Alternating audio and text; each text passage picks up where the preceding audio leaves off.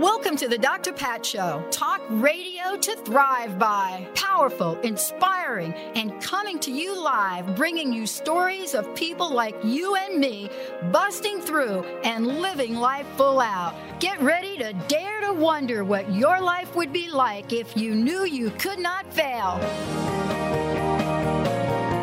Hey, everybody, I want to welcome you. Welcome to the Dr. Pat Show. This is Talk Radio to Thrive By.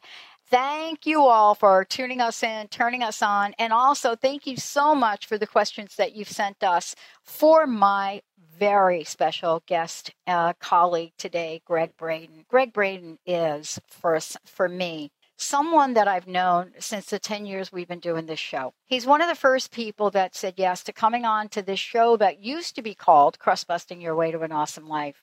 I've gotten to talk to him about the God Code, the Isaiah Effect, the Divine Matrix, fractal time, and much more. Last but not least, we did get to talk about deep truth.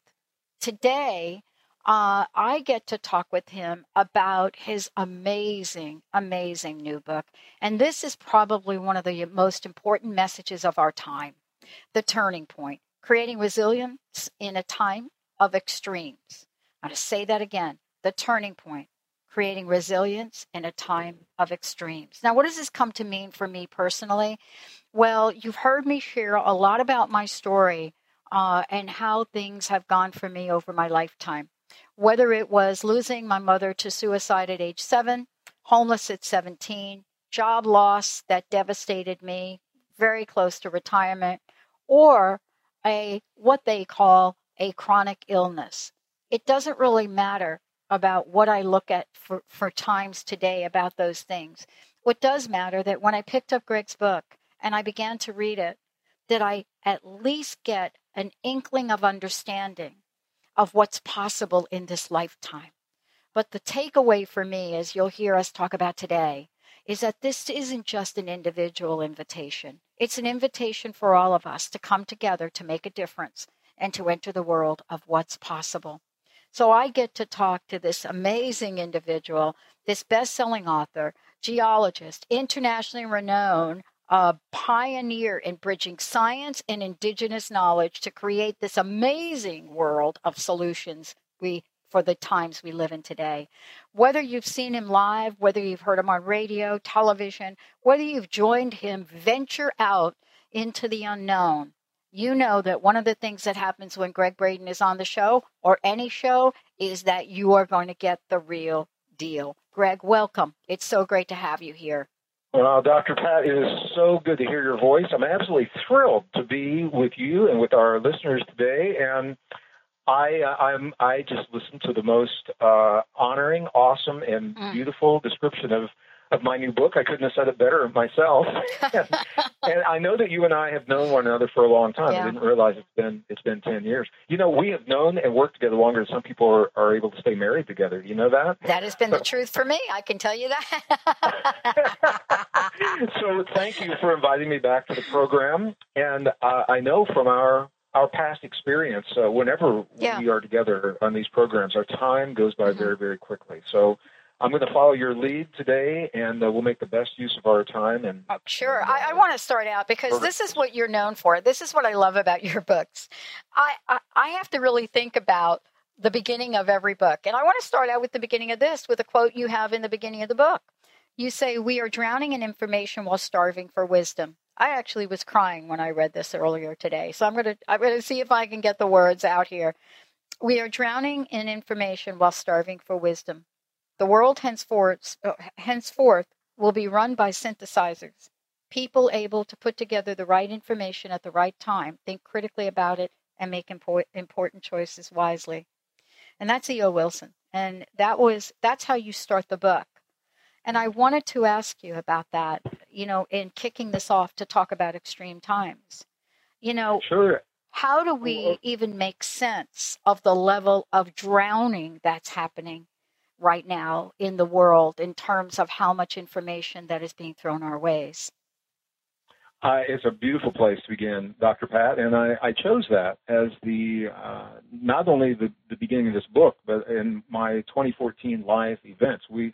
I'm about 48 hours back from Copenhagen, Denmark, and we kicked off all of our European programs with that quote. And the reason is because that's precisely where we all are in our lives today. We are drowning in information, starving for wisdom, and what E.O. Wilson says so beautifully, in essence, is that it's no longer enough to be an expert in a single topic. We all are being asked to know a lot about a lot of things, and then to be able to weave all of those things together into something meaningful in our lives and apply what we claim we have learned to the conditions of our world, and that is where the rest of the book comes in. It is a fact that we are living at a time the experts are now calling a time of extremes. Now, for some people, this is interesting, and even in the European audiences, when they hear that, they think of bad things. And while we all know there are some bad things happening in the world, there are also a lot of good things happening. So the extremes don't have to be bad things or even good things for that matter, Dr. Pat. They're big things, big changes in the world that can only mean one thing, and that is big changes in our lives. So it's a fact that we are living a time that we haven't really been prepared to deal with. The world is changing faster than we've been prepared to accept. It's changing in ways that we're unfamiliar with, in ways that we've never seen. And we don't have any really good models or blueprints to tell us how to deal with this change. And one thing we know is absolutely certain is that we've got to think and live differently now than we have in the past. And one of the things that's so fascinating to me, I've studied, I'm a student of indigenous cultures, both present and past. And while it's not unusual to see cultures and societies and even civilization respond to change, it generally happens over a longer period of time. So in other words, maybe the climate will begin to shift during the time of one generation, and then the next generation is where the changes really kick in and people begin to do things differently. What's so different about us, Dr. Pat, is that we are the product of drowning in this information. There's so much new data, new technology, new ways of living that have occurred within our lifetimes. So we have been steeped in a way of thinking, a way of living, and a way of mastery. We believe that we mastered the world pretty well to a certain extent, and then something changed. Mm-hmm. And for many people, and I see this all over the world, for many people, there's a sense that the rug was pulled out from under them. And in Western Europe, they say they're waiting for the other shoe to drop or the other foot to fall. They say the world changed. For some people, it was 9/11. For some people, it was the economic collapse in '08. But the point here is that the world has changed, and the same generation that mastered the ways of thinking and living, the technology, the ways of creating a living, of finances, income, health, we now are being asked to rethink almost everything that we have been led to believe was true in our lives and do it within the same lifetime where we mastered another way of living. And change is tough for people. And so that's a lot of what this time of extremes is all about.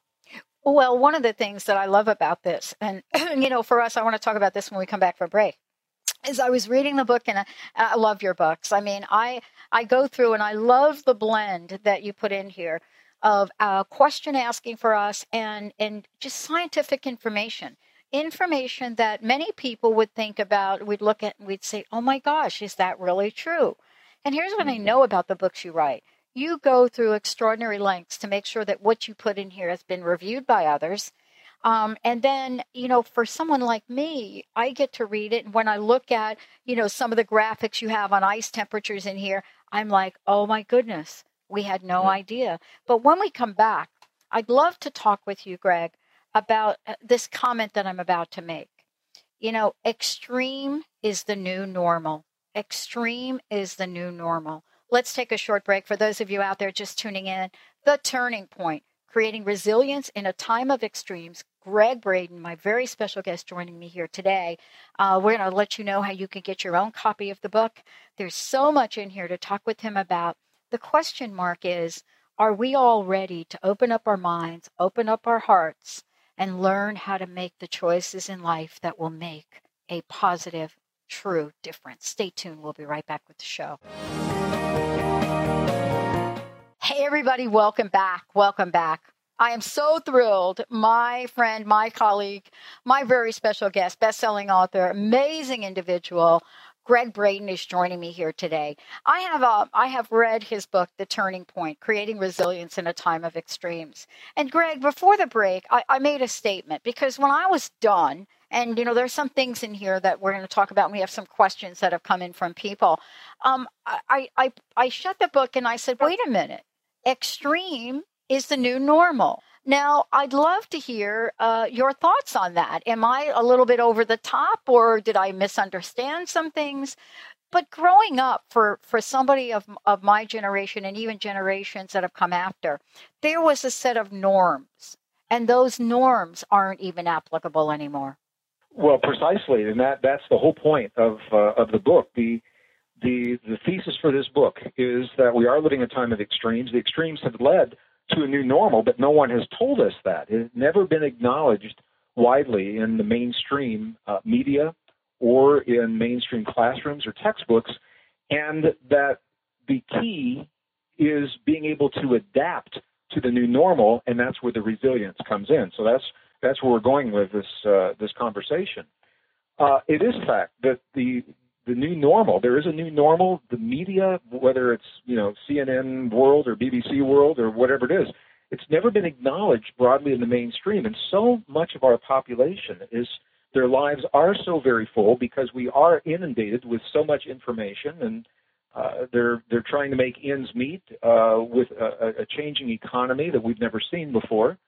That they rely on the news. And if the news doesn't identify something as occurring, and for many people it simply hasn't occurred, that is where we are with this new normal. It is a fact that the world is changing in ways that we've never seen. And in the new normal, climate change is a big part of that. The global economy is a big part of that. The growing gap between wealth and poverty on a global level is a big part of that. The peak oil scenario that we are now going through, it's unfolding differently than had been expected, and we're living it right now.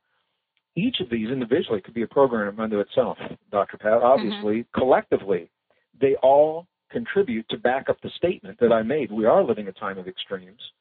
And for me, when we begin talking about these things, I think it's good to go to the source to see what these extremes are really all about. So I have no political agenda, and I have nothing to gain by slanting what I share one way or another. I don't have any academic credibility that I'm trying to defend. My credibility went right out the window as a scientist when I began speaking about spirituality. There went the credibility right there.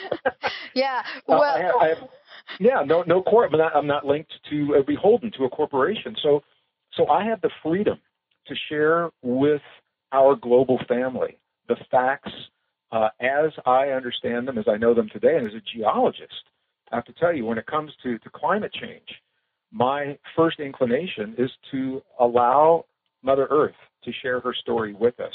Let's see what the Earth has to say about what's happened in the past, where we are today, and how does that jive with what we're being told in the mainstream. So, we can cover a lot of topics, and I'm going to invite you to invite me into where those are. Well, I have a question that came in because I think we've got some amazing people that tune in and listen to the show, and a couple questions come in. But I think this is a good question that I think that is just perfectly suited towards what we're doing. And, the question came in, hi, Dr. Pat, would you please ask Gregg a question about resilience and how we can redefine resilience to accommodate and accommodate and adjust ourselves to a world that is changing faster than we can biologically keep up. Wow. Well, a couple of things. First of all, resilience is where we're going to go. Before we get to that point, I I want to make very, very clear that I've substantiated what I've said about why we're living a new normal. And then we can talk about that resilience. But resilience is the key to what we're doing here. What I'm going to say, this is so powerful, and it's so subtle. For many people, Dr. Pat, there's a sense that the world was chugging along pretty well, had its ups and downs, things were working pretty well until something happened. And as I mentioned, for some people, that for them is 9/11. For other people, it was the economic collapse of 08 or something in between. But here's why this is important. The sense they have and what the media is saying to us is that we are living this brief period of an anomaly, and people are waiting for things to get back to normal. So they have put their lives on hold in many respects. They're waiting for the economy to get back to normal. They're waiting for the climate to get back to normal. They're waiting for this gap between wealth and poverty to get back to normal. And the whole point of the first portion of the book is through peer-reviewed science. So, and for our listeners that may not be familiar with this, there's a difference between a scientific article that you can see in popular magazines and peer-reviewed science. Peer-reviewed science is where a scientist publishes their research. It circulates often for years, usually 6 to 8 years, allowing other scientists to poke holes in the theory or to show where they're absolutely right on, to refine and modify any errors or mistakes. And when it is published, it is accepted as fact. So peer-reviewed science is now telling us, for example, that climate change is a fact, that it is here for our lifetimes and for our children's lifetimes, that it's good to modify our lifestyles. For my opinion, we should have been off oil. We should have been off fossil fuels in the 20th century, in my opinion. We could have been. It's good that we modify our lifestyles. We can change light bulbs, drive smaller cars, but the data strongly suggests that no matter how much that we do, the climate change that we're seeing is with us for our lifetimes, for our children's lifetimes. It makes sense to adapt to the climate change while we're reducing the greenhouse emissions. The global economy. We have never seen an economy where the global debt is greater than what the world produces. We called it the GDP, gross domestic product. We've seen nations go bankrupt and another nation bails them out. What happens when a planet owes more money than they're able to produce? We've never seen this before, and it's affecting all of our economies. It's affecting industry. It's affecting jobs, and it trickles down into our communities, the closing of mom-and-pop businesses, people losing their jobs. We've never seen this before. Yeah. So these are the kinds of extremes that are now the new normal. And the Congressional Budget Office, by the way, is telling us that the economy we have right now is with us through at least the year 2023, at least through 2023. So when we hear people talking about going back to the climate of 10 years ago if we do certain things, or going back to the economy of 10 years ago if we do certain things, we cannot, because those places no longer exist. The economy of 10 years ago no longer exists with the level of global debt that's doubling every 10 years. So the question is, if these are factual, and my question when I wrote this book, I've got it written on a card right in the altar, right in my office, Dr. Pat. The question is this: how can we deal with the extremes if we're not honest about the extremes? We're not honest with ourselves. How can we possibly adapt and become resilient to something we haven't even acknowledged? So this is why I think the facts are very important. In each of these, we could do an entire program on climate change. We could do an entire program on the global economy. And I just want to say something quickly here. Sure. Many people in our audiences, when they hear the word economy, their eyes glaze over because they think it's about money and it's about very boring kinds of trade balances and things like that. An economy may be about money. It doesn't have to be. There are many economies that use no money. Economies are about us. It's about people. It's about our global family and how we share the vital resources that we need every day for our lives, how we share medicine, how we share food, how we share energy, how we share technology. Money can be a part of it, but it's about much more than that. And when people really really get that, Dr. Pat, all of a sudden their eyes light up. They say, wow, this is important stuff. Yeah. And it is. So all that important stuff says that the extremes that we're seeing have led to the new normal. And now we have to find a way to adapt to that normal while we're doing everything we can to find sustainable ways of making things better, rather than denying that these things are happening. So what does that mean? I mean, when it comes to climate change, simple things. Stop building commercial businesses and homes and schools in places that you know are going to flood because the climate changed every year. Stop putting power lines on top of telephone poles in places where they're going to get blown down and 800,000 people are going to be without power for 90 days. Bury them under the ground. Give people jobs. To bury them under. I mean, these are just very obvious things that make sense when we begin to acknowledge the fact of where we are right now. Here's really kind of the key to this, because you said a couple of things, Greg, that are really important. Whether you roll your eyes over economy or whether you're rolling your eyes over whether you're the one to make the change. Here's a little short story I want to talk about, and we can talk about it more when we come back.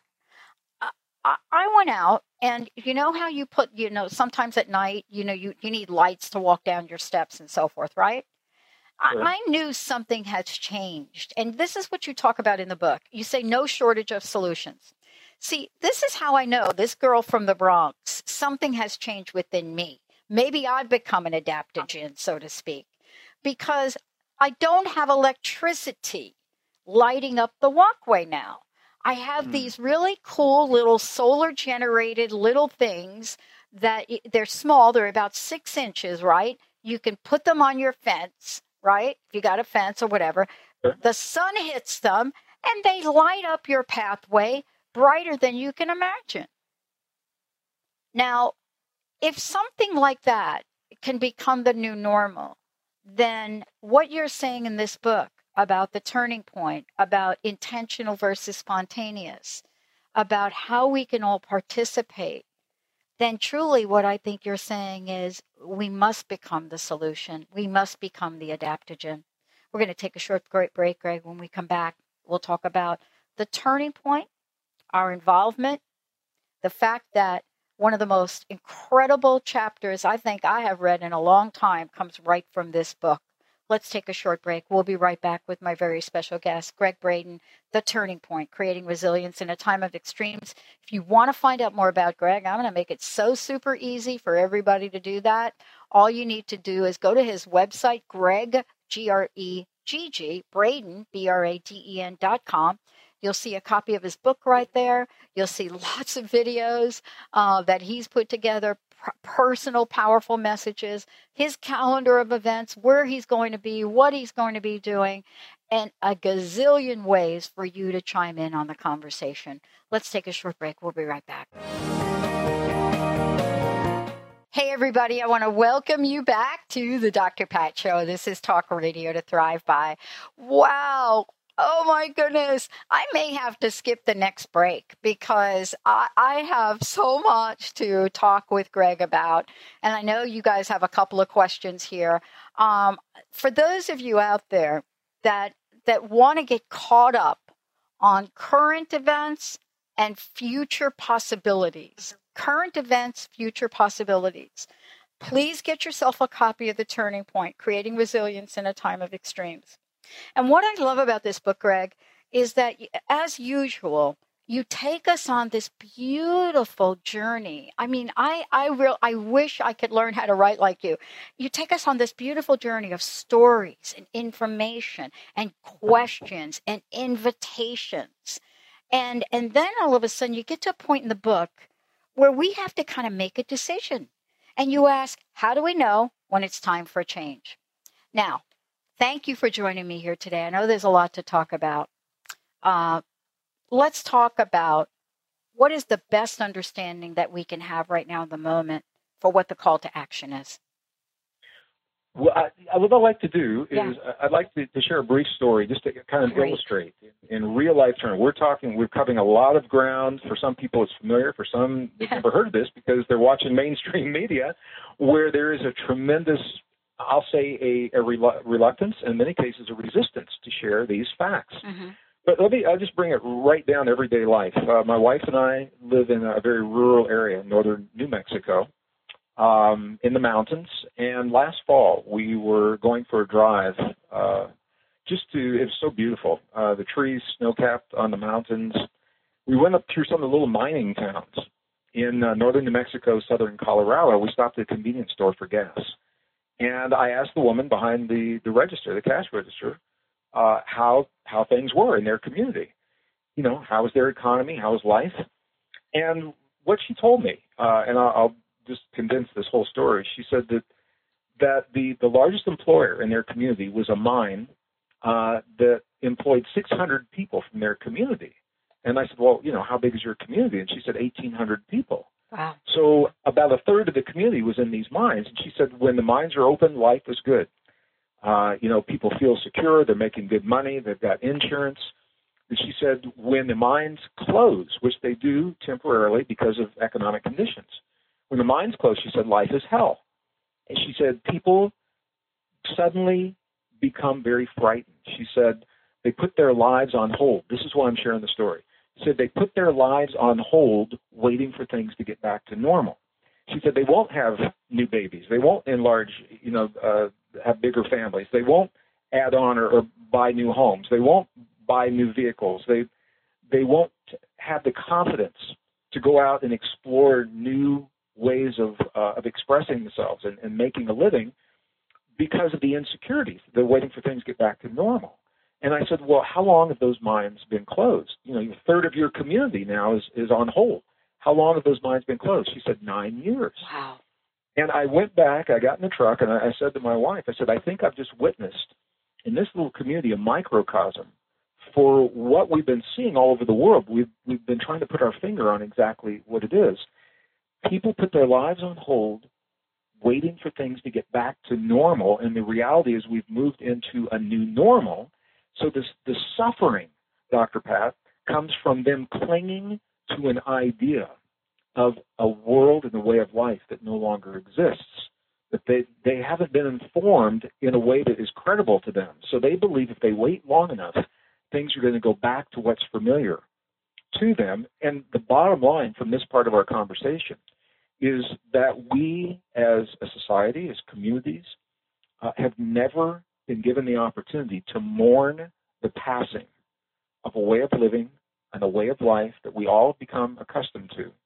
And I'm not saying that's right, wrong, good, or bad. I'm saying that things have changed. Things that we were used to seeing are no longer there. We miss them, and it's not acknowledged publicly.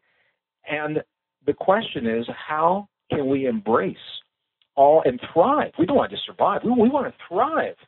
How can we do that, thrive in the new opportunities, if our emotions, if our hearts and our minds are filled with the expectation of waiting for the old to return? And I think it's a powerful question that we all must ask ourselves. And it doesn't have to be a big ceremony or anything like that, but it's okay to write down on a piece of paper, these are the things that used to be in my life. They're not here anymore. I miss them. And that's where the mourning begins. And my wife and I have done this. We live in, as I said, a rural community in northern New Mexico. On the way to the airport, I used to drive through Santa Fe, and I missed the mom and pop shops that used to fix my boots for me, and I missed the Borders bookstore that I used to have some of my books inside. We were talking the other night. My wife said something really profound. She said she misses feeling that she has the time to do all the things that she wanted to do in the day, and that has changed, I think, for all of us in ways that we're not always expressing. But it's important. I'm just acknowledging this is part of the new normal, and to embrace the good, beautiful, thriving, sustainable things that are now available to us, we've got to make room for them in our lives. And mourning what has been is where that begins. You know, I love that you brought this up. I'm interviewing a couple of people for this book I'm writing, and I asked a similar question, and one of the gentlemen said to you, I hope I get this right, Greg, I'm going to give it a shot, said exactly what you're saying, said, I miss the vision of my life that I used to have. I miss the vision of my life that I used to have. And I didn't know how to wrap my mind around that statement. it took me a minute, and he said it to me in tears. So I think that's what you're talking about. We have not really set aside to mourn. Well, we haven't, because we've never been really informed that there's a need for the mourning, that the world of the past no longer exists. And it's so interesting to hear, political campaigns, to hear people in positions of power and authority, or who hope to be in positions of power and authority, promising to go back to a world that no longer exists. It's impossible to go back to that world. So, Right. so the good news, after we say that, I'm going to flip Right. to the good news. Yeah. The good news is we already have all the solutions, Right. all of the big problems, the technological solutions. We've got all the food to feed every mouth of every child, every man, every woman on the face of the earth. The lack of food is not the problem right now. We've got the technology to bring electricity into every home of every family on the face of the earth that wants it. We can do it with zero greenhouse gases in a way that is affordable, economical, sustainable. We know how to bridge the gap between wealth and poverty. And people say to me, we know how to have sustainable communities. There is a community in northern Arizona, 5,000 people. They produce all of their own food and eat only what they produce.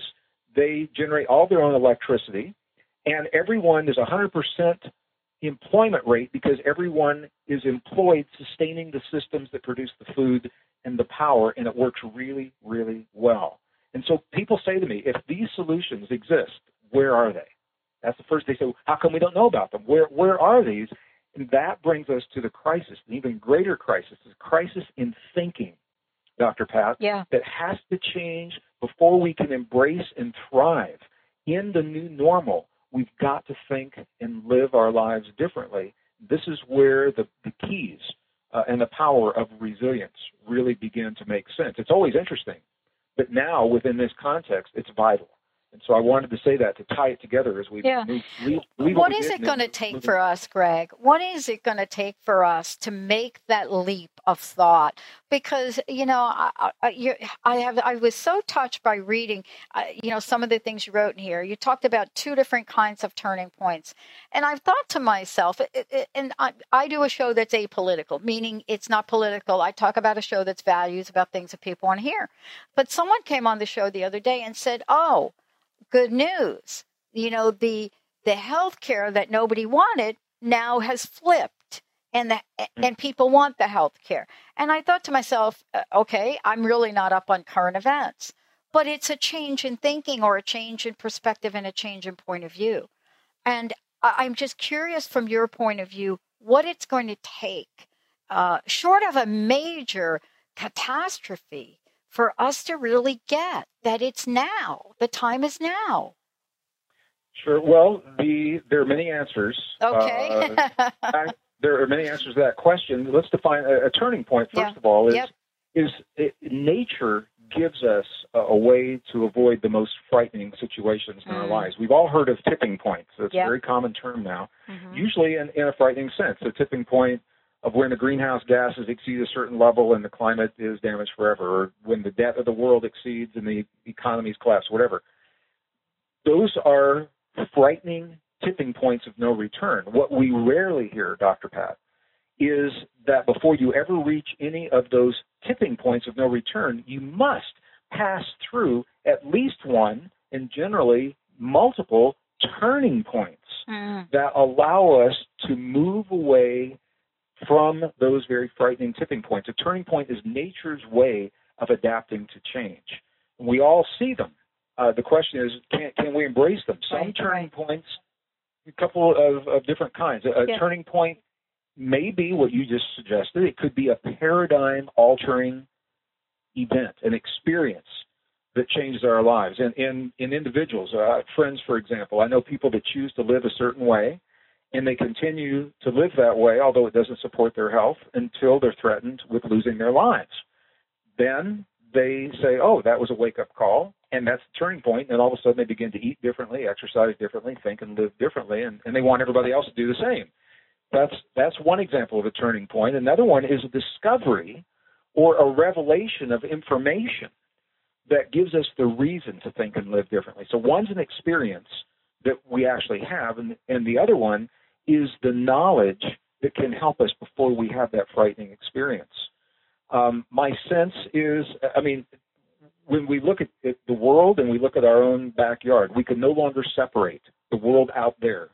And when I said my arms are now flying away from me in a big jet, the world out there and in our own living room and in our community, we cannot separate those any longer. You can't separate the climate change halfway around the world from the price of the food that you're seeing on your dinner table.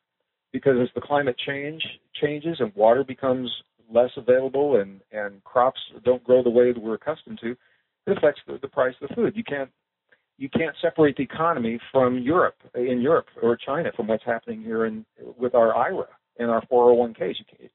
They're so interconnected. So in truth, the reality is we could change consciously because we recognize that we're in a time of extremes. We could do that. And we could move to green, clean, sustainable ways of thinking and living. We could do that in a heartbeat. However, it's possible. Is it likely? Until we learn, and when I say we, it's not so much people on this call, because I know that for the most part we're talking to the choir here, but it's when leaders of nations, CEOs of corporations, and people in positions of power and authority, when we learn to cooperate, the level of cooperation it takes to do something like that is immense. And we're on the path. I'm encouraged by what I'm seeing, but the reality is, could we change in a heartbeat? The answer is yes. Is it likely within the near term? Unless that level of cooperation shows up, I don't think so. Mm-hmm. So the next scenario is that as the unsustainable systems buckle and collapse one by one, then we will apply what we know to those systems. And that is what I'm seeing happening right now, because there's a reluctance to see the breakdown in one system or another, the shift in climate change or wealth and poverty or the global economy. We're seeing them as isolated events. If you fix this, it's okay, rather than as being symptoms of something much larger. That is where the reluctance has come in. So what I think we're going to see in reality, and we're witnessing it right now, as systems no longer work, that particular system is where we're applying the new solutions. Mm-hmm. And energy is one of the first places. I was trained as a geologist, so I feel a little closer and understand the system better. The time of oil, most people haven't really embraced this yet, but oil, we're moving away from oil on a global basis very, very quickly, and most people don't know that. We're moving toward what is called LNG, liquefied natural gas. Uh-huh. Is it a perfect solution? No, it's not perfect. It's a stepping stone. It's 50% cleaner. It's much less expensive. It's going to be the bridge to make life more affordable and a better quality of life for many people. Could we on this day go to what's called free energy? Yes, we could. Is it likely to happen? Unless something changes, I'm not seeing that likelihood right now. So I deal with reality, Dr. Pat, and the reality is that this is one of the places where we're seeing this compartmentalized change. It's going to be in this energy equation. But what's happening, it's so interesting, is it's requiring nations to work together and cooperate to bring this new form of energy to market much faster than they have in the past. So it is actually being a catalyst for the cooperation. And this isn't like some far-fetched, idea down the road. The United States began exporting LNG, liquefied natural gas, at the end of 2014 and into 2015. And the oil-producing countries of the world in the Middle East are really nervous about this because it changes their role in the equation. Exactly. Yeah, so that's one example. It's we could change in a heartbeat and go to all the things we know are true. Is it possible? Yes. And the more likely scenario is that it will be a phased, step-by-step bridging one way of thinking and living to the next, to the next, to the next. And it seems it's an even more fundamental issue here, Dr. Pat, and that's about humans and the way we learn. And it seems that we learn by experiencing what we don't want, right? Before we know we don't want it, rather than setting our sights and goals and saying, this is what we do want, this is what we choose, and living this way. It seems like we had to experience global war, before we said we don't want it. We had to experience multiple Holocausts before we said it's no longer tolerable. We're not going to accept that. We've had to experience industry destroying so much of the vital ecology that we need for our lives before we said we don't want that anymore. Right. So it's interesting, and I'm not judging a right, wrong, good, or bad. It's just if that's the way we learn, then recognize that, and we learn to adapt to that. You know what, Greg? Here's something I love about this, because I get to talk to a lot of really cool people, and what I've discovered in reading your book is, we can no longer hide the atrocities of the world. And let me tell you what I mean by that. I was talking with someone the other day, and I commented, that, we've come a long way from me burning my bra in 1973 in Atlantic City. And one of the young people said, why the hell would you do that? And I thought to myself, I don't think I ever thought, Greg, if I go back in that time in my life and what we were standing up for, did I ever think that I would live to hear somebody say to me, why would you have to do something like that? I mean, for me, what it says is, yeah, maybe it's not been like at the speed of light. But boy, something has happened over time, especially here in these past 10 years, where we can no longer hide that a Pakistani woman was shot twice, once in the head, and lived to stand up to say, I will not go down without a fight. So don't you think that these atrocities that are happening, this crisis you talk about in the book, that some of us, and a lot of us, can see one atrocity and stand up in a way that we've never been able to have before. We didn't have access to that information. Now we see it, and it's like, oh my goodness, we get on the bandwagon. So it's almost impossible now for us to be in denial about what's going on in the world, right? At some level. It is, Dr. Pat. And, it's impossible. That the technology, communication is certainly part of that. And it underscores what we've just said here. Why should we have to experience the woman being treated that way before we say we don't want it? Right. Wouldn't we just assume that people aren't treated that way? But that's not the case. I just finished, this is a media day for me, and I'm doing multiple back-to-back interviews. On an earlier interview today, I was asked a question about young people. And one of the differences that I see with young people today and young people of generations past. So I want to share this, and then we'll go into the deeper form of resilience. Young people today, and I've just returned from a European tour, and so this isn't just in the United States of America or North America, have a hard time thinking of their lives in terms of the future, because the future that they're shown through the media, when the media does portray it, it looks pretty bleak.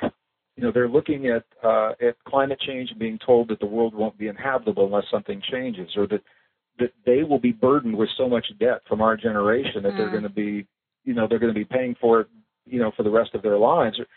So when they think of their lives, and I asked, this came up in, we were talking about body art with a young person who was in one of our programs, and I said, it looks totally awesome right now, and I'm fascinated by body art. Me and too. I see it in all different cultures.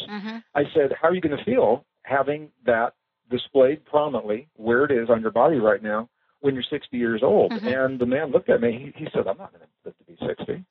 So he said, there's, he's not thinking in those terms. Whereas people in generations past, they said when they made a choice at one point in their lives, there was a consciousness of how it could influence other people or influence their lives down the road. And because of the conditions of the world and the way the world is being portrayed, then a lot of the good news is not being shared, and the opportunities to thrive. And this is the one generation that can walk away from war as a means to solve our problems, the one generation that can turn around the energy equation of the planet in a way that hasn't happened in 5,000 years.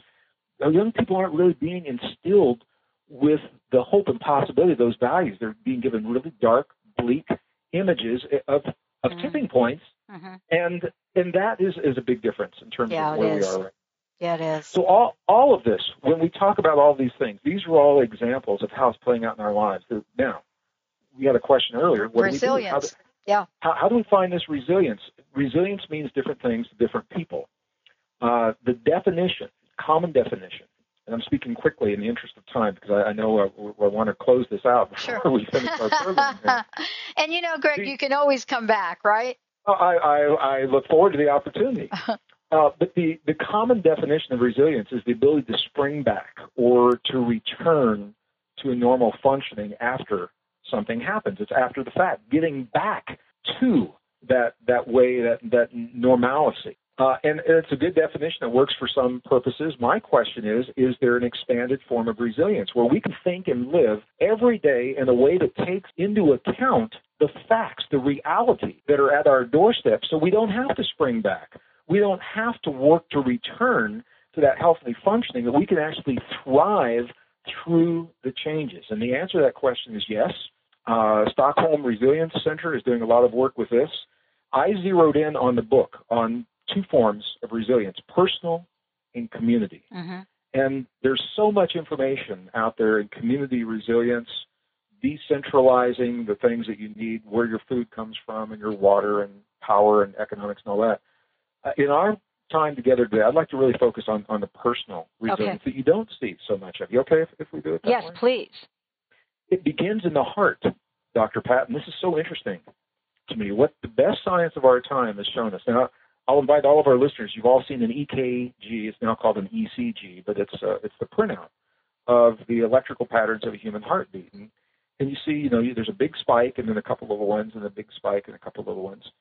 That big spike is called the R wave, and we typically think that the space between each R wave is the same because we think of our heartbeat as being something very regular.